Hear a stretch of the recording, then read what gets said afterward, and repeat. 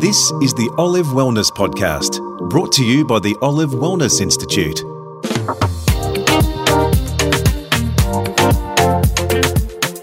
Welcome to episode 11 of Olive Wellness Podcast. I'm Sarah Gray.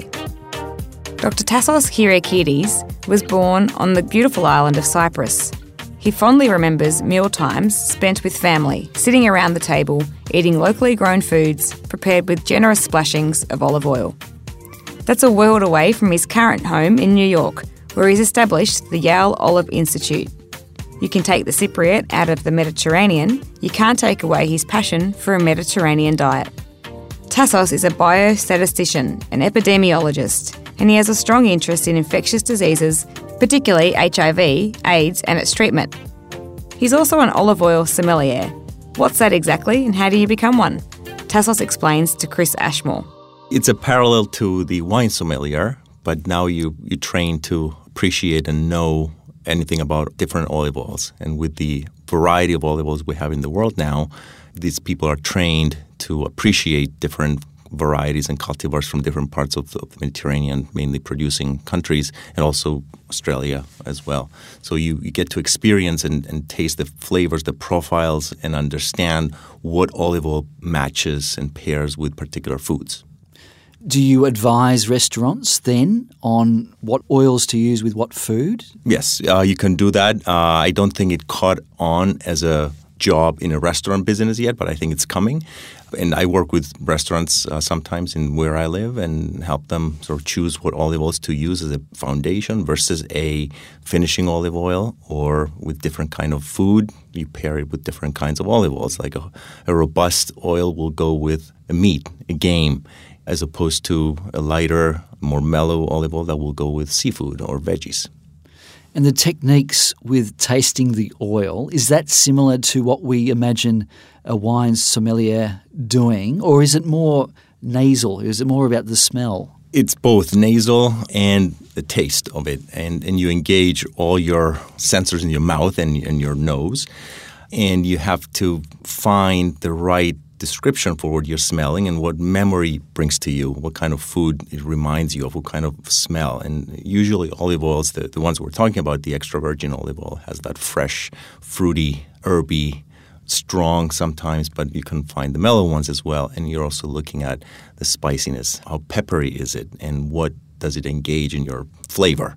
And then you can start directing that oil to the kind of food you want to enjoy it with. Do you spit it in a bucket? No, I don't do that. I drink all the olive oil that I taste. Oh, do you? Yes. And during the course that I got the course at the Olive Times Education Lab in New York, the International Culinary Center there. And a week of training, by the end, we've tasted probably 230 or so olive oils, including some defective ones, because part of it is to understand the defective ones so you can appreciate the not defective ones and the amazing olive oils. Can you have too much olive oil? I haven't so far. Proof N of one. I survived. I drink olive oil every morning, and I experiment by myself. I have 40, 50 olive oils open in my kitchen at any given time. Just like wine, you will not drink this wine with a particular food. Olive oil is the same thing. Right. Now, where did your interest in olive oil come from? And for that matter, the Mediterranean diet and olive products in general? Interesting story. I was talking to somebody a few years ago how this came to be. Steve Jobs said, you connect the dots backwards. You cannot connect them going forwards. And for a while I thought about that. And one of my favorite field trips ever as a little kid in first grade was in the olive press. I grew up in Cyprus, so it was a great field trip that we went. And I remember that smell. To this day, I can engage my memory to remember that smell as you walk into the press. Well, years later, I realized that smell was a major defect in an olive oil during my training as a sommelier.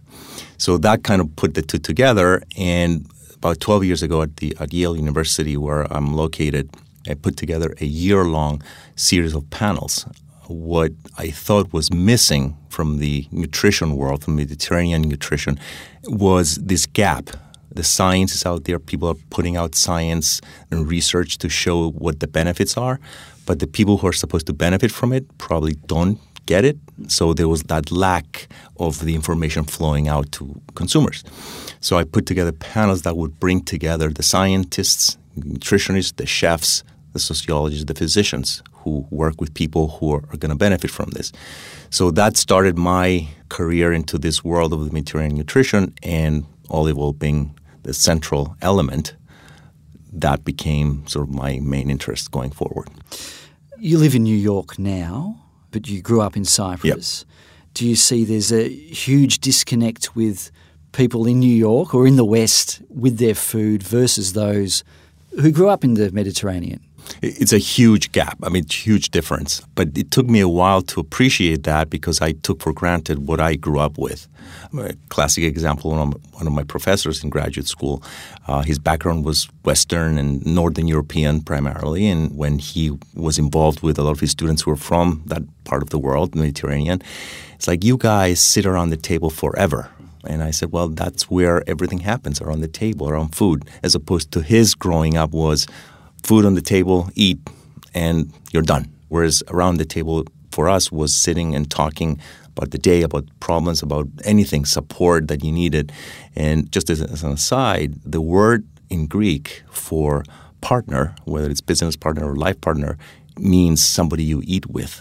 So that gives the weight of sitting around the table and consuming healthy food. Do you go back to Cyprus? I go 3-4 times a year now with work particularly, and trying to do this work as well about the health benefits in olive oil. Do you see eating habits have changed since you were young? Unfortunately, they have changed, which it's the influence of the Western food paradigms that we've seen, and life getting a little bit faster than it used to be when I grew up.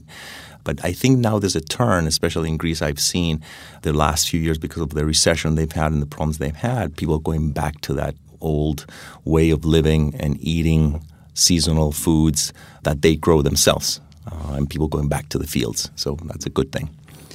Back home, back in the West, do you see that there's a lot of disinformation about the Mediterranean diet? A lot of misinformation.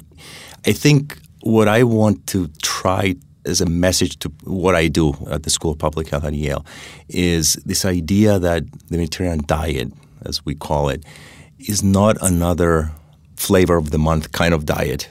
It's a way of living. It's a way of engaging not only your needs for calories, but other things as well. If we look at the word diet in Greek, it means a way of life. It does not mean what you do not eat. Because to me, diet has some negative connotation. You're not eating something because you shouldn't be. With Mediterranean nutrition is you eat everything in moderation, and you eat healthy stuff, including olive oil. So that misinformation, especially about the diet and the olive oil and any other ingredient, it's affected by influences from other kinds of, now it's this diet that somebody's pushing forward, and now it's the other diet by some group that wants to promote certain kinds of food. Whereas the Mediterranean nutrition has not changed. It's survived sustainable throughout hundreds of years. We didn't call it that 200-300 years ago, but now we call it under that diet nomenclature. Why do you think that? Why do you think we've lost that back to basics, or the way you're explaining about the attitude towards our food?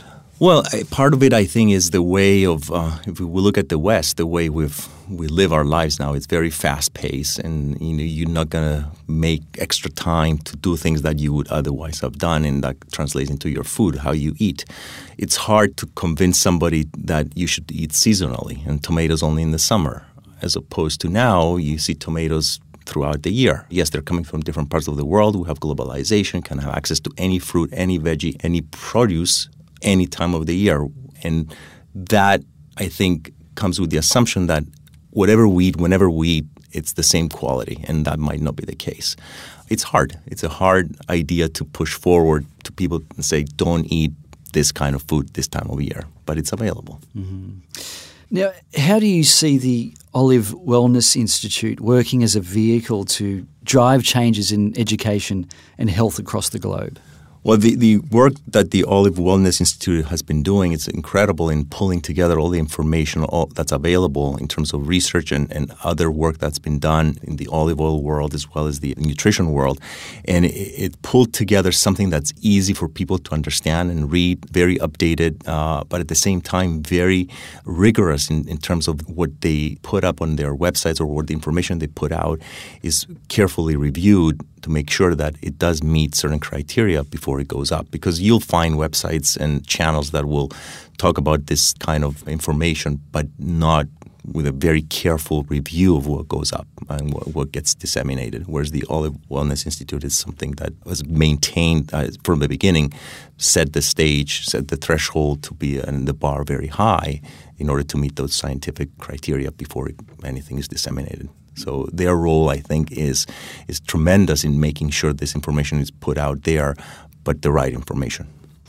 In terms of dietary guidelines, what would you like to see changed with policies around that around the world in relation to the extra virgin olive oil and Mediterranean diet? I think that there's got to be some way of changing what the consumer sees. Because you go through a grocery store, you go to a store to buy olive oil, you see different kinds of labels, different kinds of naming conventions about extra virgin olive oil. There has to be a way of making sure the consumer is not confused. Because if we're telling the consumer this is what you should be consuming and they go in front of a shelf and they see all this kind of labels, they're going to be confused. So there's got to be some more coordinated effort from the countries that produce the olive oil and the industry, obviously, to come together and say, okay, this is how we're going to label the olive oil so people can understand. So if you go to a store here in Australia and I go to a store in New York, we're going to see this similar label that means the same thing. So that's one thing that needs to change. And I think education, you can have policy, but policy will not have impact unless people are educated in why things have changed and why we're heading in a certain direction. So it has to start from the beginning. Implementing policy might be easy, but actually having people adopt what the policy is trying to implement, to change, will take time. But it's a good start that I think in my opinion, we're at the tipping point of where education is going to start having an effect, at least when it comes to olive oil and Mediterranean nutrition. Well, final question, Tassos. Can you tell us about the Yale Olive Oil Institute? So it's one of those crazy dreams that people sometimes have, and you either go for it or you decide, I'm going to let it sit for a while. So about a year and a half ago, I was meeting with a colleague at the school in the environmental health science department, and I said, we got to do something about olive oil. And he goes, like what? Well, I'm going to put together a proposal to the Yale Olive Institute. And the idea behind this, and again, seeing from the United States primarily produces the olive oil in California. There's a strong presence of the olive oil industry because of importing olive oil from Mediterranean and Australia, some from Australia. So the idea behind this is to bring everybody together under the umbrella of an academic institution. And being at the School of Public Health gives us that ability to mobilize both the expertise we have in our schools and in the university campus, but we want to be an umbrella organization that brings partners like the Olive Wellness Institute, like the North America Olive Oil Association, like other universities and industry and everybody to partner towards the improvement in dissemination of information for one, and the research as well as education and obvious environmental health sciences, being the environment, the impact of olive oil and the sustainability of that in helping towards improving the environment or mitigating the negative impact of the environment that we're seeing nowadays. So there's a lot of components that go under that. We have 4 or 5 major pillars in this proposed institute that we're putting together. One is agriculture and agronomy, obviously, and new ways of agriculture production in olive oil. We have the chemistry behind it, the sensory science and the metabolomics, because it's been shown that there's a lot of work that needs to be done. We're still scratching the surface in terms of the benefits of the olive oil, even at the cellular level, so we have to look into that. The third one is obviously education and health and nutrition. And the last one is we have gastronomy, culture, and finance economics, because they all go together. And then the overarching theme of this is we have to engage industry, organizations, academic institutions and anybody else who's in this space. And industry is a major partner in this because they are in it to produce olive oil and olive products, but at the same time, they see the value of educating the consumers down the road because that's their customer base. So everybody wins in this situation. So we put this proposal together to partner with people across the globe and anybody who wants to be partners of this. And we've had a very, very positive response to all this. Tassos Kyriakides. And that ends episode 11 of Olive Wellness Podcast. To learn more about the nutrition, health and wellness benefits of olives and olive products, please visit the Olive Wellness Institute website at olivewellnessinstitute.org. Until next time, I'm Sarah Gray. Thanks for listening.